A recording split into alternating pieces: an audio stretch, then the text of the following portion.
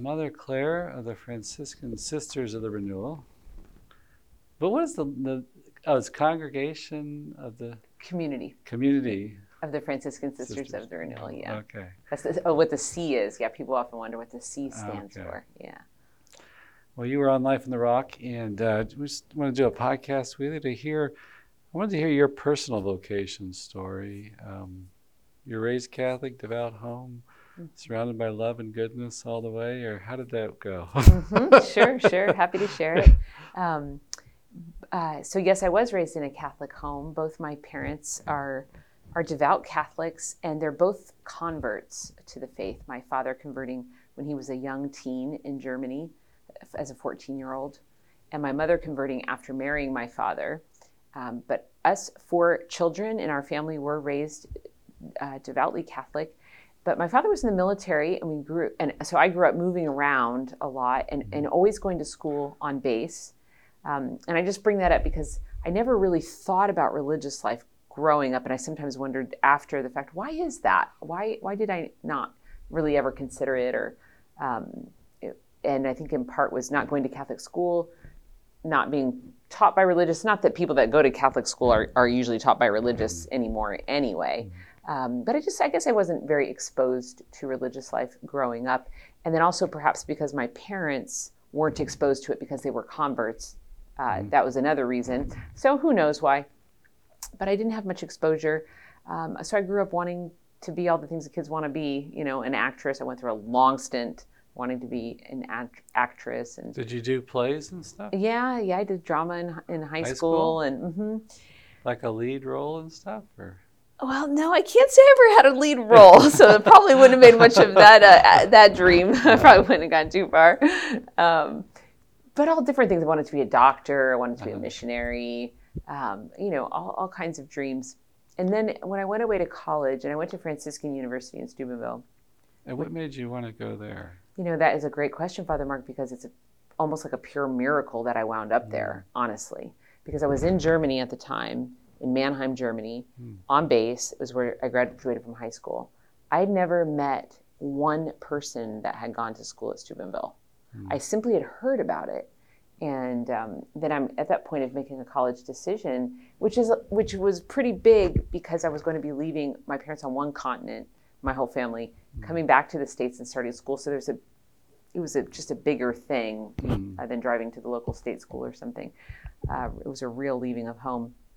And so I thought, well, I should probably go where we have family, since my immediate family is all still going to be in Europe for a good few more years. So I should go where my grandmother is, or so I have somewhere to go at Thanksgiving and Christmas. And so I said, well, let me go to Ohio, where my extended family is from. And then I thought, having never gone to Catholic school, I thought, now that's a novel idea. The Catholics all get together and go to school together. I really thought that way, sincerely. I thought, that is so novel. What a great idea. Yeah. And I thought, I want to try that. I want to see what that's like. So I want to go to a Catholic school in Ohio, and I found Steubenville. Yeah. And I applied. And the interesting thing about it, and what I found funny now, is that I remember praying, because I had already had a conversion experience. I remember praying that it would be truly a Catholic school. That's how little I knew about it. It's the premier Catholic school. It's like right. And I had no idea. And so I wind up there and think, like, where am I? This is incredible. This is incredible. Let me ask you something. Was it hard moving around a lot when you were growing up? It is hard. It is hard. I always I'm on the type, I look at the bright side, and I always tell you 10 positive things and why it's so great. But the truth is, it's challenging, because you're always, as a child, there are good things about it. There are good things. But it is challenging. You're always saying goodbye. You're always being torn from very fundamental people in your life. Yeah. Your best friends. Now, luckily, as a young child, the most fundamental people are mom, dad, and your brothers and sisters, and you're always with them. So that's good. Yeah. But no, it is hard. And our extended family was always over the ocean, and we were always when it was my father that was in the military. So when Dad is reassigned, we were separated for about 6 months, or sometimes 8 months. Which some people in the world have it much harder than that. But for children, that's really hard. And I remember being a young child at one point. It was actually a terrifying experience, because I remember thinking we were in one of those separations because it was a move, and the service person goes first, the family comes much later. And I remember thinking, like, I can't think of my dad's face. I can't remember his face. And it was frightening to me. Yeah. But it's just because the separation was so long. Right. And so, yeah, there are hard things about it. Yeah. Yeah, for sure. Yeah, I've seen some of those videos where the soldier comes home and the kids at school, and he surprises them. And it's always so beautiful to see their reaction. You know, like they just forget about embarrassment or whatever. You know, they just go right to the father, and it's always nice. Beautiful. But is it like harder maybe to make friends, or you kind of learn to maybe a little bit more independent, or I don't know, is that true, or you think? Or? Well, you know, I definitely became very independent, so I do wonder if that's part of it. Yeah. But it is also easy to make friends. If both are true at the same time, because in a military school and in a military environment, all the kids are in the same boat. Oh, okay. So either you're the one moving and re-entering somewhere, or they are. But there's a kind of a sympathy. Right. Right. At least I saw it that way. Yeah. Or at least enough of friendship, you know, to get through school. Right. You know what I mean? Right. Enough of friendship to get through school. Yeah. So, you know, luckily there were always youth groups and things. And in fact, that's a big part of my high school years, was being part of really dynamic youth groups that provided, you know, really great friendships and really great, you know, kind of a body of people. And before Steubenville, though, you said you had a spiritual kind of conversion? Or? I did. So even though, you know, I'm raised in a Catholic home, so I went to Mass every Sunday. We never missed Mass, and said grace before meals and prayed before we went to bed at night. So that's what I mean by a devout Catholic home. My parents were believers, and we had, you know, kind of certain measured aspects of faith in our home. So kind of a typical Catholic family. But what happened to me was I went, in one of these mini moves, we moved to Fort Campbell, Kentucky. And my parents always made it a point that we went to whatever Catholic functions were going on. So there was a parish picnic, and we went, and my sister and I, who's 2 years older than me, we were noticing these signs for a retreat that was coming up. And I was a bratty 13-year-old or 14-year-old at that point, and thinking, oh, I don't want to have to go to this stupid thing. And I was very negative and a little bit obnoxious. And, you know, mom is going to sign us up and the whole thing. So we did get, you know, forced to go. And sort of there were 65 other young people. And that retreat is what really opened me up. That retreat had a really big impact on me. And it's interesting because it wasn't one of these big retreat movements or a kind of a formalized movement in the church, which are wonderful, but it was just simply a group of parents in the parish who were recognizing the fact that we're losing the kids here. Like the kids are not really believing in the faith, and they're really concerned about their own kids and just youth. And they got together and they started praying, and they decided to just pull together a retreat. So it was like a shoestring kind of thing. And on the Saturday night of the retreat, they stood up. I think 6 or 7 of these just adults, normal parents, stood up and just shared from the heart who Jesus was to them. I will never forget. I sat in the very back because I was like really hardened and kind of closed to everything, and I was putting off this appearance like I'm too cool for this kind of thing. But I was really listening, and I mean, I was just attitude. My face just screamed out, "I've got an attitude. Don't come near me." And yet I heard every word, and it touched me because I remember thinking, these people are talking about Jesus like they personally know him, like they talk to him every day. And of course they did talk to him every day, but this was new for me. I mean, we went to Mass, but my parents didn't speak about Jesus as if they knew him. Now they know him in their own way. I'm not being critical of them. They knew him in their own way, but there was something different. So I went back to my bunk. And these were the retreat leaders? Yeah. Okay. They're like young adults? I think, or? Well, they're just sort of normal. It's hard to say now. So I would have been 14 or so, and they probably were late 30s, mid 40s. Oh, okay. Some of them maybe 50s even. But just parents. They're just like parents. And so I went back to my room, my bunk in this camp in the middle of the woods in Tennessee. And I remember at least thinking, I'm not even sure I was really praying, but just at least thinking these thoughts, reflecting that, first of all, that they seemed to know something and have something that I did not have. And I remember thinking, I want to know God like that. I want to know God like that. And that started to change everything. What changed for me was I started to pray, and I started to really pay attention. So meaning I always went to Mass. I could not go to Mass, but now I went to Mass, and I remember just being just heightened in attention. So everything that's happening, I mean, the readings are being read, and I am listening. I am so aware. And I remember specifically when the Creed was prayed that next Sunday, standing there at Mass, and as each phrase of the Creed, as we were saying that together as a congregation, I remember thinking to myself, do I believe that? Do I believe that? And I remember answering interiorly, yes. And I think it's probably the first time I ever prayed the Creed with a very, very, very conscious attention, but also an assent. I remember consciously assenting to the Creed. And then from there, it grew. And it grew through prayer, and then getting involved in a prayer group, and et cetera. So like the fruit of the retreat was kind of a desire? It wasn't, did you actually experience something very powerful there? Well, good question, Father Mark. It was certainly desire.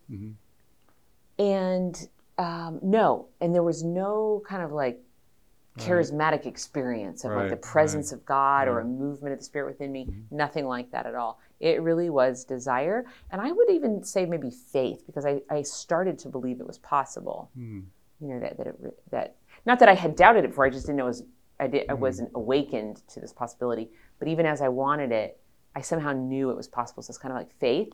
And then the third thing was the desire to be a saint, even because as it went on the next day and as more things were happening, I got in touch with a desire to be a saint, like not a canonized saint, you know, but just to be holy, you know, to be close to God. There is a God. I want to know Him and be close to Him somehow. I didn't verbalize any of that, and I mention that because you know a lot of adults that might be listening might be involved in parish ministry to young people in some form. And you know, I was that obnoxious kid in the back of the class that looks like they're not paying attention, who you know really doesn't have a word to say, and they really opened it up for sharing, but I wouldn't say a word. But I mean, I point to that as the retreat that changed my life. Those people that ran it probably have no idea that I was changed forever by what they did. Yeah. Where in Tennessee was it? It was called Camp Christian. Was the location, but we were all military families at Fort Campbell, Kentucky.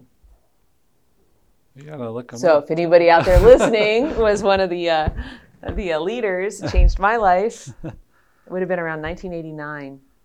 So you get to Steubenville, and what happens there? You had a great experience. I sure did have a great experience. So Steubenville, of course, is years later after that. But I get there. I'd been praying. It was a Catholic school. My family's all in Germany now. I'm just blown away. The Blessed Sacrament is in almost every building on campus. I was blown away by this. Mass offered 3 times a day, confessions. I just had never experienced Catholic culture and sacramental life like this before. So I couldn't believe it. I was pinching myself every semester, like, where am I? Is this real?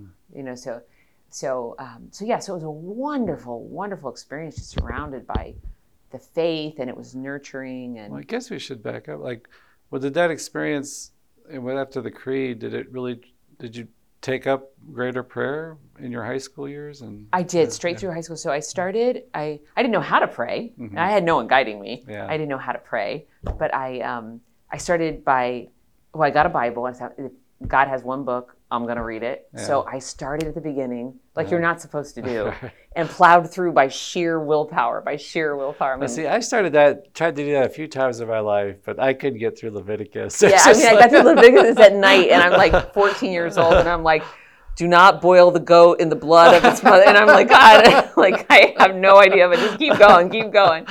So I persevered through that. It's just a sheer act of probably pride or willpower. I don't know. Or the German in you? Is that yeah, probably so. So I plowed through that. And then I also started to pray. So that was reading the scriptures was the beginning, but also starting to pray. And I had a notebook, and I would just write my prayers out. Dear Jesus. You know, and I just write out what was in my heart, what was in my mind. And I learned to pray that way, really. That was the beginning. Okay. And extra masses, or you went to confessions and No rosary? idea about confession. Now, I didn't know about confession, and we went as a family during Advent at the penance service that the parish would offer, and during Lent. It wasn't until college, and they were offering confessions all the time, that I even realized you could go outside of Advent and Lent. It was embarrassing. Yeah. It was, here I'm at Steubenville, where everyone is so devout and so sacramental, and I'm like, it's not Lent. It's not Lent. Like, what's going on here? Like, you mean you can go to confession? It was news to me. Well, yeah, I didn't know you could go to daily mass. I remember one time we missed mass. We were on a vacation as a family, and we went that Monday. And I was like, "What? They have mass on?" Yeah, there's mass other times than Sunday. What's going on? Yeah. Yeah, so I learned a lot, and I started going to confession a little bit, but I had to even learn to go to confession, like how to even examine my conscience. Like, what do you even, you think like, what am I possibly doing wrong? I'm not killing anybody, so that was a slow learning. I had a priest laugh at me in the confessional.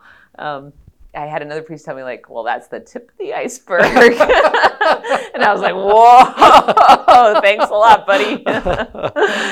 So, little by little, I got a formation in these things.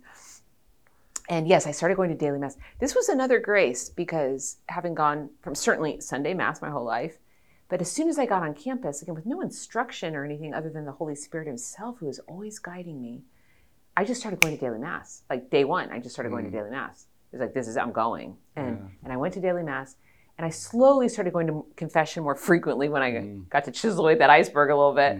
And so that was my formation. It was a profound formation for me. And did you have like a charismatic experience, or? I did. So to back up again, after that retreat experience that opened me up and starting to pray, I learned from those same people that there was this prayer group, and I got invited to it. Would I want to come to this prayer group? And my sister and I said, sure, we'll go. And it was all people our parents' age, but we went to it. And that was really beautiful. And I was prayed with there, and that also enhanced my life of prayer and my openness to God there through that. And that fueled my reading of Scripture. And I did receive some significant graces at that time. They offered baptism in the Holy Spirit at that, which is simply being prayed over for a stirring up of the Spirit, which I received. Now, unlike many people, I did not have a profound sensational experience. I didn't really sense anything in my person, and yet I knew something happened. And as I look back on it now with all the education I have now, I can see it was an unfelt graces, but it gave me the grace of prayer. And I think some of that perseverance in prayer came through that. Right. Also, praying in the gift of tongues came later on, not immediately upon being prayed over. And I also think the gift of prayer, I mean, like not just taking a prayer time, but praying with others. I saw that immediately manifest, and I didn't know at the time, oh, this is God giving me a gift. Only later could I look back and see, oh yeah, when people come to you, want you to pray, or could recognize there was a gift of prayer there, that was God. God gave you that when you know what I mean? Right, so I can see now different graces that came, although it was completely unsensational. Wow. So it's just interesting because it's so different for everybody. Okay. And what did you major in? Well, that was complicated because I changed a few times. One of my many problems is I'm just interested in too many things, and interested in everything, and I didn't have enough self-knowledge to know really which direction to move in. So I started out, when I got to Steubenville, I had a dream of becoming a missionary doctor. That way I could get married, have children, be a missionary, and live a radical life for the Lord, and sort of have it all. Like that was just like the have it all dream. Yeah. And that was my dream going in. So I started out biology. As a biology major with a pre-med emphasis. Boy, it was too much science. I mean, all those days in the lab, I was like, I like this, but I don't love it. So, so I switched out of that. I ended up graduating with a double major in theology and history, and a concentration in catechetics. Oh, wow. So, which ultimately just means I took way too many credit hours every semester trying to change majors and complete in 4 years, and it's just you completed in 4 years. Yeah. Wow, double major. Because I'm a crazy person that took, like I said, way too much. And then the religious calling, or did you work a little bit after school, or what? Yeah, a religious calling. I did work for a year Mhm. before I entered or was it 2 years? I guess, nearly 2 years. But yes, it was stirring at those years at Steubenville. And what happened was, again, not being exposed really to religious as a young person in junior high and high school at all. I never thought about it. And now suddenly I'm in this wonderful Catholic environment, and it's run by friars, and there are religious just everywhere. And so I'm seeing this really for the first time. And also, at the same time as I'm my eyes are being open to this possibility of religious life, another idea is dawning on me that I'm sure someone said along the way in my catechetics, my CCD classes, but it never registered for me until I'm there. The idea, the concept, the simple concept that God has a plan for our lives, that He created us for a purpose. Because I remember this is dawning on me. I thought, how did I miss that? Like, that's pretty big. Like, there's a purpose. Because I was operating as if I was just supposed to figure out what I loved. Oh, right. And just do what you love, figure out your passion and what are you good at and run after it. And all the major changing and all this, I was trying to figure that out. Just write the script of your life and then live it. That's what I was trying to do. And I thought that was a fine thing to do. And no one was dissuading me from moving through life in that way. Does your dad didn't tell you need to study this? Or? No, they were very hands-off, my parents. They were very hands-off. Very laid back about it and just really let us be free. And so then I'm realizing, well, God has a plan for my life, and I'm seeing religious people, and it's occurring to me like God's plan for my life could be this thing I see in front of me, religious life. And that, honestly, that scared me. That scared me. And did you have much contact, were there TOR sisters there? Well, I saw them, and even in the dorm that I lived in, there were the Martyrs of St. George and the TORs, of course, friars run the place, and the TOR sisters were starting there too. And the Carmelites study. There are a lot of religious communities send sisters to study. So you have sisters sitting there in your class and this and that. So, there's just sisters everywhere, as far as I was concerned. But I never engaged them. Like, I would not go and talk to them. I wouldn't.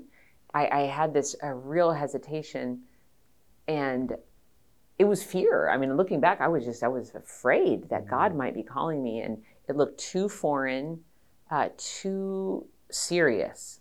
It just looked serious and staunch, and I thought I'd surely be unhappy. That's the bottom line. I thought that life, I'm sure it's holy, and it's good that it exists.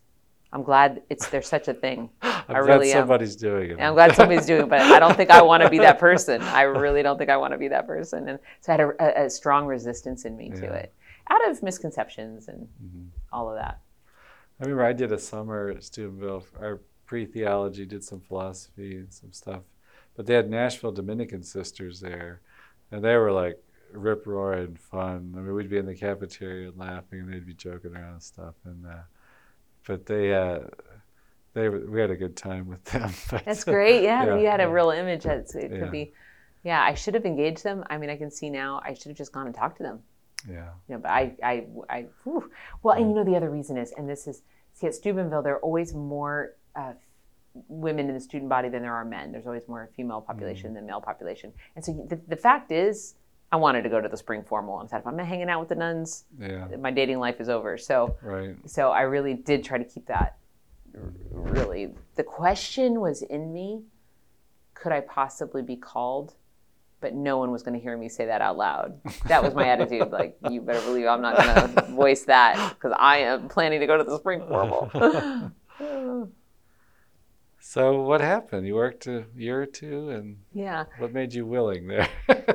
So I was in a bit of an agony, this question, and thinking I probably wanted to rather get married and have kids, and kind of back and forth. I had no idea how to go through a discernment process of any kind. And did you have a boyfriend, or were you dating? I did. I was dating someone in the last 2 years of college, and that caused a lot of interior conflict, honestly.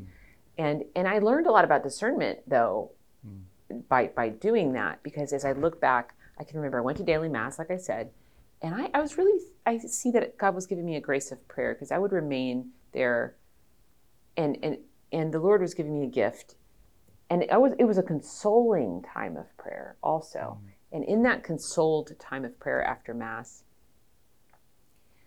I wanted nothing but God alone. And I remember that strong feeling within me, like God is all I want. Now, if I had been paying attention to that, and also if I would have had a spiritual director, that someone I was sharing that with, it would have been really easy to piece together, this is a call to religious life. But I couldn't piece that together myself, and I was still too close to it. But when I was with my boyfriend, because I was still dating and yet experiencing a call, I wanted marriage. I wanted the normal thing. I wanted this love and affection, this kind of, the spousal relationship with someone, and to have found my own family with a husband. So that, we're out, marriage sounds great. I'm in the chapel, Lord, you're all I want. And it's kind of like this back and forth schizophrenic, interior experience for quite a while. So how did I get past it? I graduated and we broke up, and that was one seam, and still left with the interior question, though, to the point where I was like, you know what, I don't know how I, am ever going to figure this out. I felt a certain desperation, like, how am I supposed to how do people figure this out, And I remember I did have a devotion to Our Lady, and I'd made my total consecration to Our Lady the previous year. And I remember just interiorly going to her, which now I know is a type of Ignatian prayer, but I didn't know that. I didn't know anything about St. Ignatius and as a model of prayer, but imaginative prayer and seeing and smelling and feeling. And so in a very imaginative way, I saw myself as an infant, not even as a child, but as an infant in Our Lady's arms. And I said, Mother Mary, just carry me to the will of the Father. Just take me there. Like, I don't know how to do this. I don't even know what discernment is. Like, I can't, just this humility, finally, a little drop of humility to say, like, I really don't know how to do this, and I need help. I need help. I became a real beggar before Our Lady, and there's no doubt in my mind, she obtained the grace for me to know and to accept my call. See, my call was there. It was there. It was deep down, like we were speaking earlier today. It was in my heart, but I just didn't have the courage to go beneath the layers to get to that place and to accept it with faith. My trust in God wasn't strong enough. I see now. My trust in God, it had to grow. I wasn't trusting in. I didn't know Him well enough to trust Him. Right. So I gave it to Our Lady, and and she gave me the grace to be able to hear His voice with greater clarity. And you heard about the CFR Sisters? Yes. So they, in 1993, so I was at Steubenville between 92 and 96. And 93, as you remember, was World Youth Day in Denver. And when John Paul II came to Denver for World Youth Day, it was between my freshman and sophomore year at Steubenville, and we took something like 16 or 18 buses from Steubenville to Denver.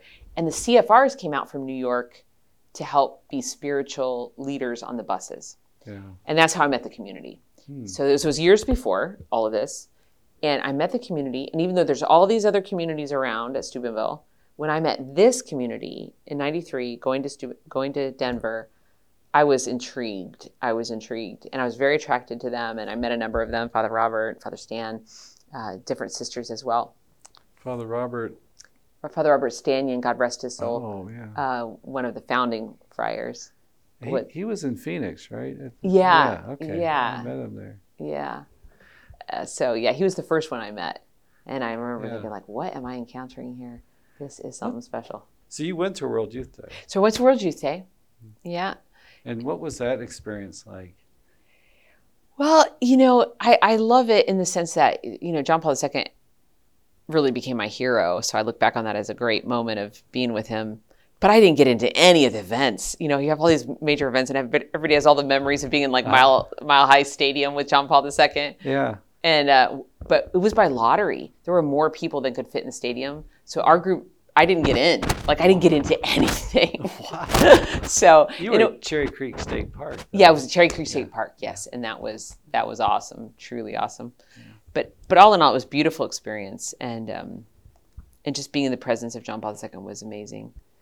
But meeting the community that I would live my life with was also amazing. Yeah. And at that point, it was just the brothers, right? Well, there were sisters also. Oh, there were? Okay. Yeah, there were sisters. So then getting back from that, at Steubenville, everybody's discerning something, and everybody wants to know if you're discerning. And so you'd often get the question, like, oh, are you thinking about religious life or whatever? And my kind of standard pat answer for that was, well, I'm open, which I really wasn't open, but I'm open.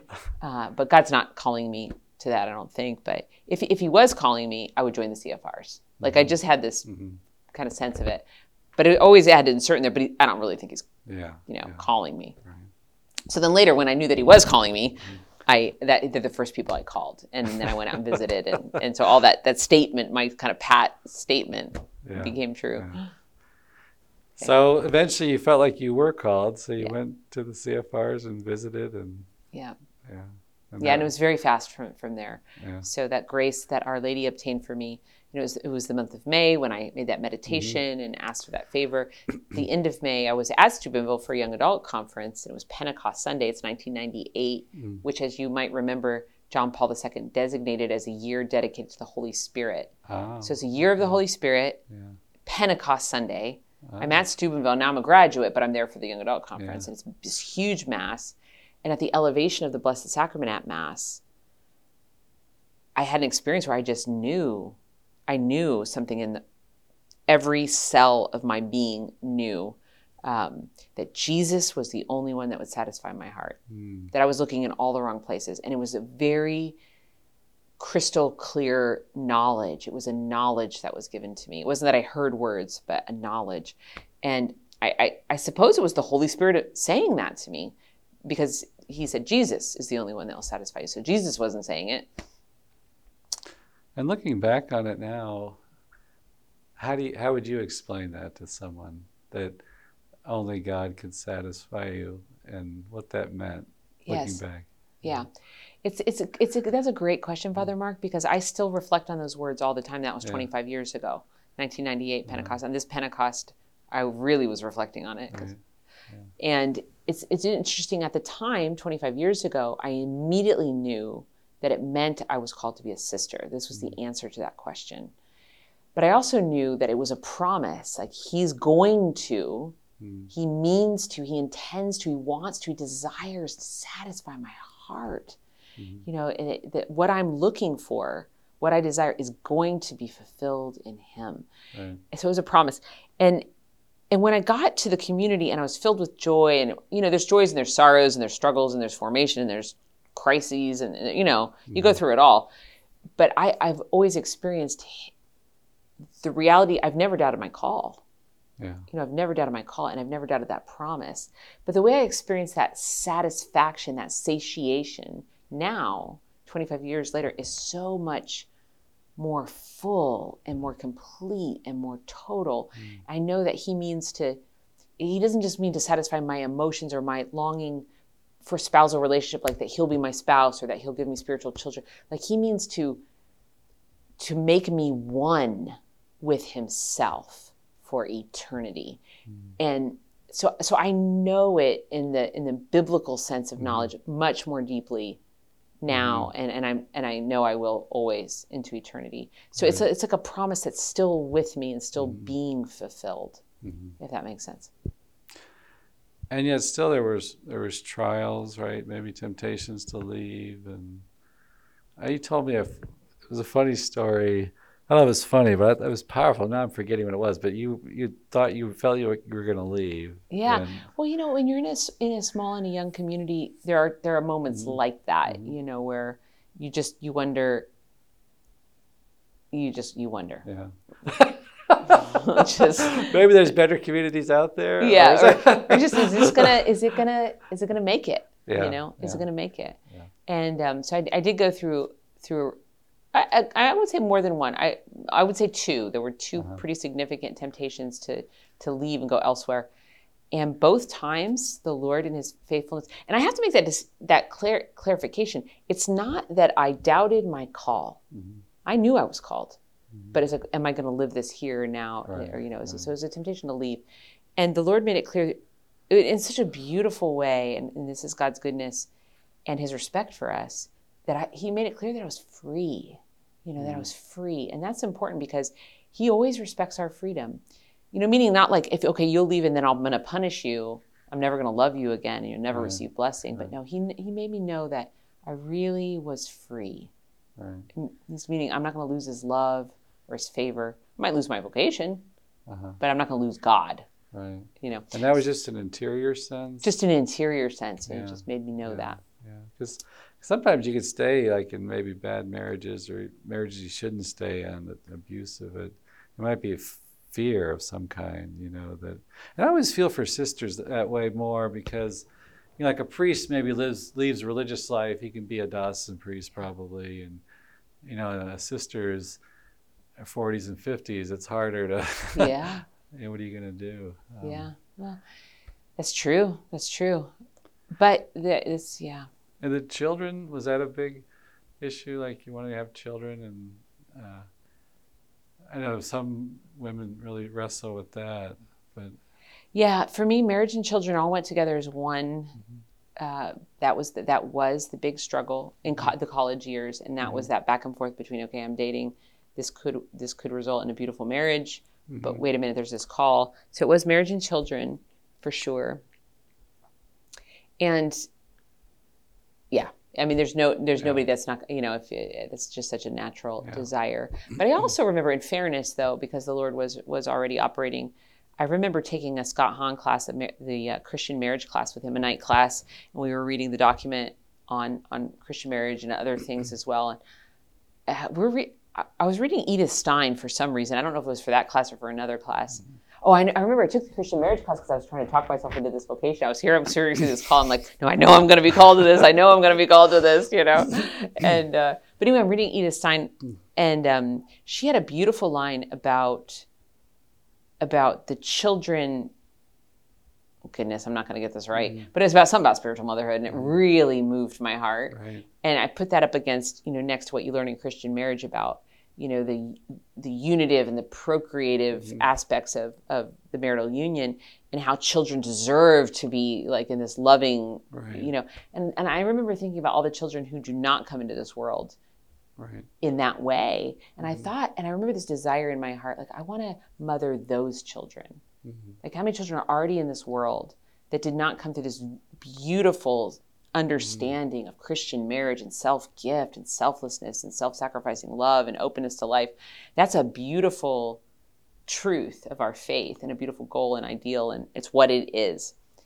But how many have never known that? And so this desire for spiritual motherhood awakened in my heart then.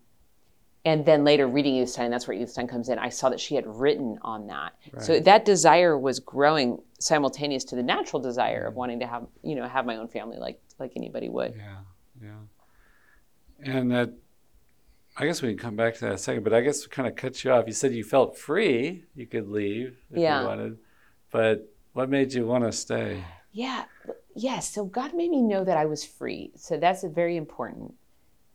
But he also made me know that if I walked over the threshold of the convent, which I was free to do, and I wouldn't lose his love, I would be stepping outside of his will for me. And I just knew it, and I can't explain that knowing. That's a gift of grace in that moment, but it's a very clear gift of knowledge. Right. And I'll never forget that night, that evening when just the realization washed over me. It was a severe temptation to leave. Like my bags were packed, my room was clean, like I was going to go. And the knowledge of that came over me, and I made the decision to stay. I said, I will not walk out of God's will. Like, I choose to stay. And I remember I set up we're getting ready for the next day, and set up the coffee in the kitchen to go off the timer the next time. And I remember setting up the coffee, and I thought, and I often would think about it later, say, setting up the coffee, it saves your vocation. Like, just do the next good thing that you're supposed to do. Save my vocation, just do the next thing. Because I felt the same, pretty much. Emotionally, I felt the same. And do the next right thing. Just do the next right thing, and you're going to get past this. And that's been true in my vocation. And then let's jump back to spiritual motherhood again. Picking your brain here, we got time, I guess. But how do you see that? How would you explain that to someone? Like prayer, interceding, suffering with, or how do you see that? Yeah, that's all of the above. All of the above for sure. And I remember the novena, the Divine Mercy novena that starts on Good Friday and ends on Divine Mercy Sunday. And there's prayers for each day. And if any of the listeners have seen that, the wording of those prayers is very interesting. One year I was doing that novena, and the word bring to me really touched me. Bring to me. And it's Jesus saying to St. Faustina and whoever does the novena, bring to me, all those who are lukewarm. Bring to me all those who do not know me or who have rejected me. Bring to me. And I started to reflect on that bring to me, because here I am sitting in a chapel in New York City, and Jesus is saying to me, bring to me. And I just started to think about the capacity of the heart in prayer to bring souls to Jesus. Isn't that mystical and wonderful? Like, how is it that I can bring to you Jesus? How is it that I can bring to you through my prayer? And just the mystery of the economy of grace in prayer. And so, yes, intercession and what I learned, and I think the Holy Spirit was teaching me then, and has continued to teach me in different ways, that the heart is like a maternal womb. We think of the womb carrying life in the body physically, but the heart is a womb. And we're meant by our prayers to carry to term souls and let them be born from us through our prayers, through our sacrifices, and through accompaniment too, for sure. Yeah. And there's people, and you've experienced, I'm sure, in your fatherhood, your spiritual fatherhood, that there are times when someone's just given to you to care for, to accompany. Maybe they come to you for spiritual direction, maybe just for advice, maybe it's a postulant under your care in religious life. Young people we're working with. But there's some, then there might be a whole group of them, but there's some that they're drawing more from you. And they're a spiritual child, and God entrusts them to you to guide them and to assist them. And so it can have a broad sense of just this intercession that can be for the whole world or for a certain cause within it, the unborn, or something within it, and you're a mother in that way. But then it can be very, very specific for souls that he sends you very, very directly. Right. And I'm sorry, did you say that was your idea about the womb and the heart? Or I've never heard that before. That's really the Holy Spirit was just showing me that, especially through that word bring. That was where the insight came through the Divine Mercy Novena. When I read that word bring, and then just reflected on, how am I going to bring you? My heart is a womb. My heart is a womb to bring you. I've never heard that. That's really beautiful. I was watching The Chosen. Have you seen those at all? I've seen a few. I haven't seen any in season 3 yet, though, so I'm really behind. Yeah, this was the one where Mary brings Mary Magdalene back to Jesus. Like, she had relapsed and was in some neighbor town. They went and got her, and she came back, and then it was Mary, the one that brought her literally into the tent where Jesus was staying. And I was like, wow, these Protestants are really good. And I've heard some very good Mariologists talk about, like, that's the way they like to see the Blessed Mother, as standing with us at the foot of the cross, interceding, opening for our hearts to be open to receive this grace. And I don't know, it was something about, I could see how, like, a Protestant would read the scriptures and just kind of physically see it that way. But I thought, too, there's like a deep theology there. It's what you remind me of, the bringing, too. And it's like, that's hit me more the last few years as a priest, and the power of the sacraments.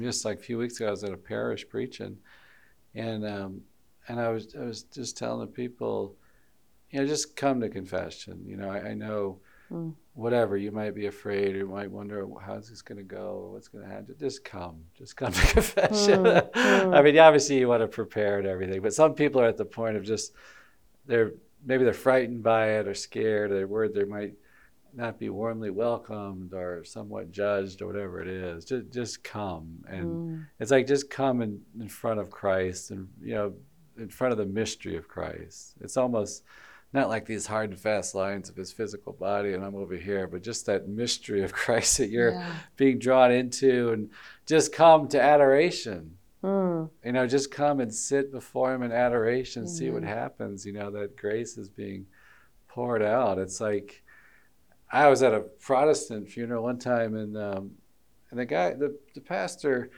he was going on about works, faith at works, and it kind of hit me when he was talking. He was attacking what their view of the Catholic position is, but I remember it hit me. He said, this is why I think of it, is that the sacraments, because they look at it, okay, you're doing these ritualistic works, just have this personal relationship with Jesus, you're saved, whatever. But in the sacraments, like these places of encounter where Christ is working on us. Come receive the work of Christ. That paschal mystery of our redemption, present in the sacraments. He's doing the heavy lifting. Yeah. He's like reviving this dead corpse back to life in confession. The Eucharist, he's the one sustaining us and drawing us into his life. That's it, yeah. Yeah, so Amen. I like that bring and come. That's Mm-hmm, good. mm-hmm.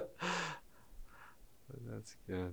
Yeah, and it just grows, for women, maternity, motherhood is the key to our identity for every woman, just like paternity is the key to the masculine identity. And it's underdeveloped, it's underdeveloped, but there's a real depth to what God wants to do in and through women through their maternity. Spiritual motherhood. And in my observation, it seems like it is like a labor pain, isn't it? It's like a giving birth that just, we saw that with Mother Angelica and the network, and, just all these different sufferings, just mysterious sufferings would come and go. After she had her strokes, her asthma left her. She had this terrible asthma like in the 90s. Had her strokes and the asthma was gone. She had the back pain, the crutches for all those years. She had a healing there, but then got hit with strokes and then bedridden for years. And so, yeah, I think obviously with her, the growth of the network and everything, it was like, I think my view, I think God entrusted her with it, that a cloistered nun. It wouldn't be like your first choice, obviously, but she had this willingness just to be open, to carry the cross and see this thing through, Exactly. What a great example. What a great example. Yeah, and just like with a family, with a natural family, our teaching, our Catholic teaching is so beautiful, but it's so strong, about not using contraception, for example, that openness to life, and it's hard for sometimes in the culture, especially, obviously, but for our life, spiritually speaking, it's the same. Like we can't contracept. We have to be, we're called by God to this profound openness to the children He's going to send. And so in Mother Angelica, like you're saying, it's very unexpected. It's like, it's very unexpected, but it's like that's the child, if you will, that was sent. And so we're called, if we're going to preach this hard calling to families, we have to live it in our own vocation, this profound, this radical openness to the will of God in whatever form that comes in. And with labor pains, suffering is an important part of it. It's an important part of our life to receive suffering well, to live suffering well. Not so much for ourselves, but for our children. This is how new life, spiritual life, comes into the world too. Like there's prayer and suffering. Like when we get to heaven, we'll be people who prayed and suffered for us to receive those graces. And I think about sometimes too, like the people that have this hidden suffering. They're not a priest. They're not recognized as maybe religious or something. It's just like this. Like the other day, I was with a woman that just had this constant back pain, that was just like, and, I don't know how many people that she has in her life encouraging her or whatever. In fact, in the world, you tend to get more isolated, right? You get sicker and people don't want to fool with you as much or whatever. And I think of like that group of people that persevere and are faithful with no kind of acknowledgement, praise, or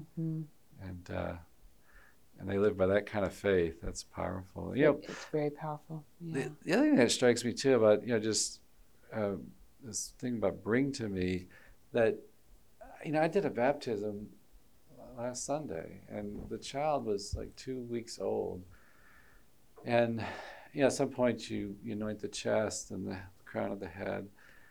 And I remember just like touching his chest. It was like he felt so fragile. There's like no muscle, right? It's just like a little bit of fat, and it just struck me as like so unbelievably fragile.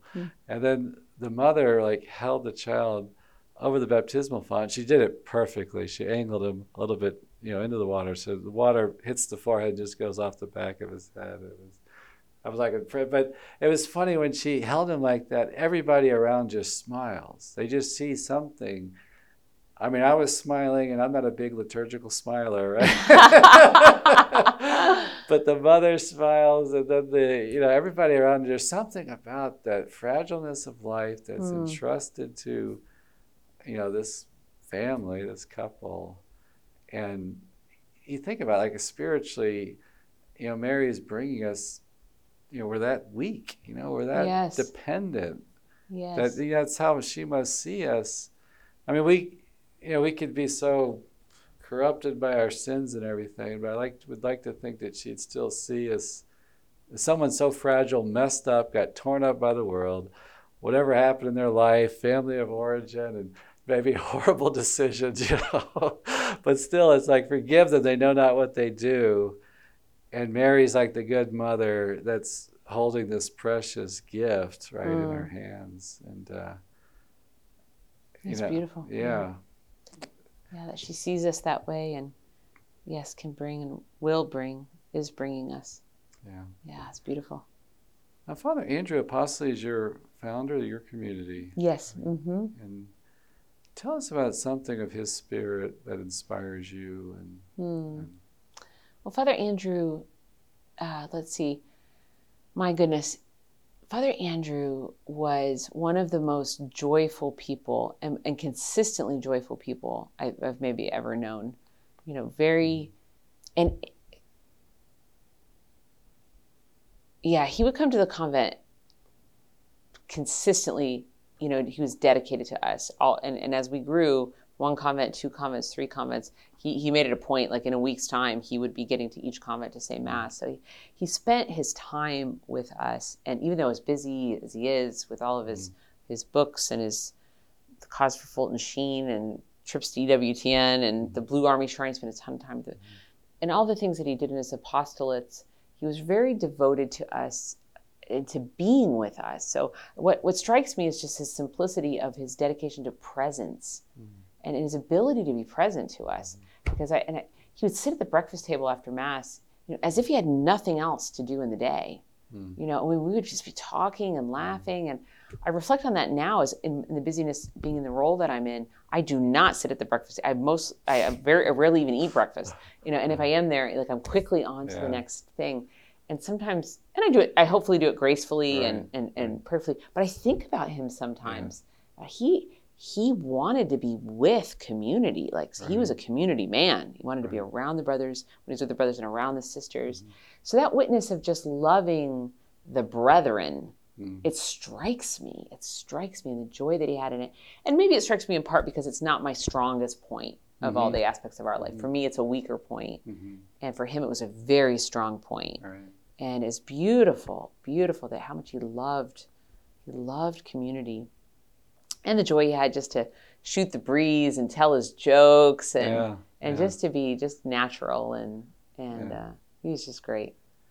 I got to go to Lourdes with him just that summer before he passed, and he was in a wheelchair but sometimes he was pushing somebody else in the wheelchair. It was like funny. But I remember having lunch with him. Yeah, he gave you that quality.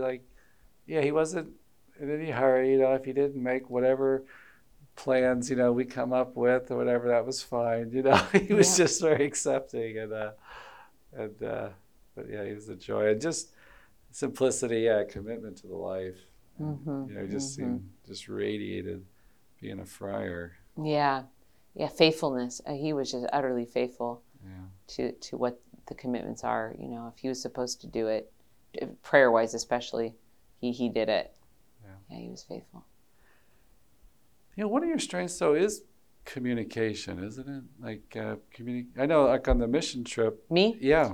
Personally, Yeah. I would say so. Yeah. I'm a communicator.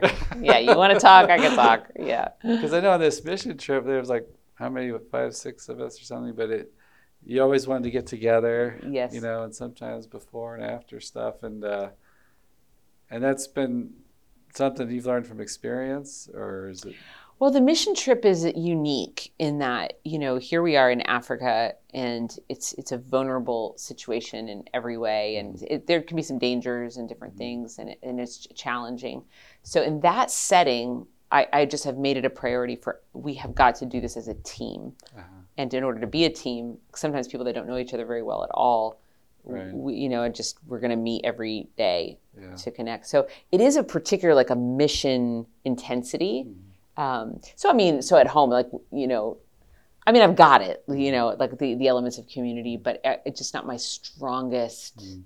It's not my, the fraternal aspect of, because there's a solitary element in me as well that I really love. You kind of recharge by yourself. Yeah. So that's more. Yeah. But with Father Andrew, he really ran towards the brethren, so to speak, and I admired that. Yeah, I wanted to do this little quiz show with you. Uh-oh. You were giving some talks on prayer in the Ethiopian mission, and then I wanted to get a copy. And with these notes, you also had some reflections on Teresa of Avila, the Way of Perfection. And I was struck by the stuff you highlighted. Like you would write out these big quotes, and then you would highlight. Like the first one is, to get to know God's friends is a very good way to getting to know Him. And why did that strike you? Yeah, I think that struck me because I've been realizing more and more, and this goes back to the community thing we were just talking about, but I realize more and more how individual people really do reflect some dimension of God in a really profound way. Right. And how community life draws that out. So I found it beautiful the way she succinctly said that. Getting to know God, you can get to know God by getting to know His friends. Yeah, you highlighted too, if you serve God as you should, then you will find no better relatives than those servants of God He sends you. Yeah, that's also striking because, especially when you discern religious life and enter it early on, you're just plagued with the thoughts of what, and especially who you give up.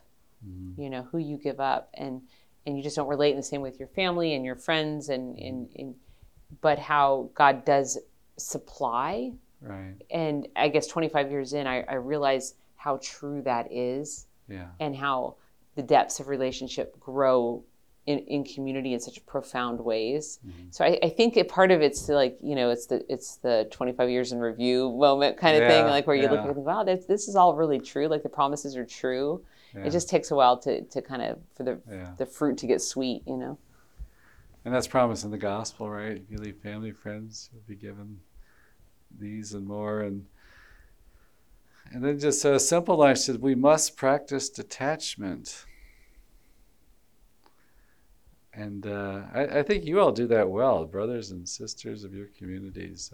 Did I have that highlighted? Yeah. Detachment. Yeah, this is like my examination of conscience, and now you're reading it back to me. I feel like that's like a struggle every day, a monster struggle. It is a struggle, and it probably highlighted for that reason. Like, there's no way, because it's striking too with those kind of principle things that the greats, like St. Teresa of Avila is such a great saint. Yeah. And when she writes something, she writes it with this authority. There's this authority. Yeah. And so you read it and you're like, there's no skipping steps here.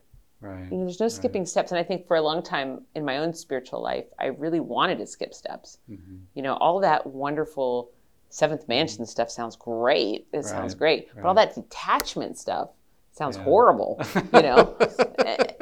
frankly. Right. And then it's just striking that, but you just can't skip it. You got to embrace it at a certain point and live it. You highlight this one. We have come here to die for Christ, not to practice self-indulgence for Christ. That's just because it's so darn funny. She's hilarious. Oh my goodness. Self-indulgence for Christ. I wonder, it sounds like, I guess she would use irony, right? Or sarcasm. Yeah, yes, yeah. She said, if you can bear something, do not talk about it. Yeah, so great. I highlighted a lot of those things that I thought, I need to bring this into the teaching at the convent explicitly, Learn to suffer a little for the love of God without telling anyone about it. And then, one here too, it says, if it's a serious enough illness, people will know. They'll see you suffering. Yeah, it's going to manifest itself soon enough. Yeah. But, it's that all-in thing. But, too, I think the beauty of like recognizing the importance of friendship. And I guess she had John of the Cross and is it Peter Alcantara? Yes. Or something. Yeah, and I know that's been a big blessing in my life, too. Yeah. I think really, like just experiencing like the love of God through others, that they form one piece, love God, love neighbor. And that's been a big source of healing and like believing God can love me. Yes. If this guy, if we're friends, then I can be friends with God. Yeah, same. Yeah. There's sometimes it has to come through a human form. And that's, I guess, the whole point of the incarnation, but it's still true incarnationally in our own relationships. Right. Well, once as she surrendered her will to him, what does she have to fear? So once, I guess, the soul surrenders their will to him, what does he have to fear? Yeah, I love all the quotes that are like just total abandonment, that idea that when you're really given over, it's over.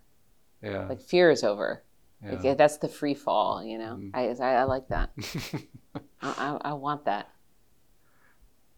There's that great speech in 12 O'Clock High or something. It's like a World War II movie about this fighter squadron, and the commander's trying to get the guys motivated, and he said the problem is you haven't accepted that your good is dead. You think there's something still to live for or something. And I thought, that's very true in Christian life. You have to die to yourself, die to the world, and like I'm holding on to this stuff, and then I lose my freedom, right?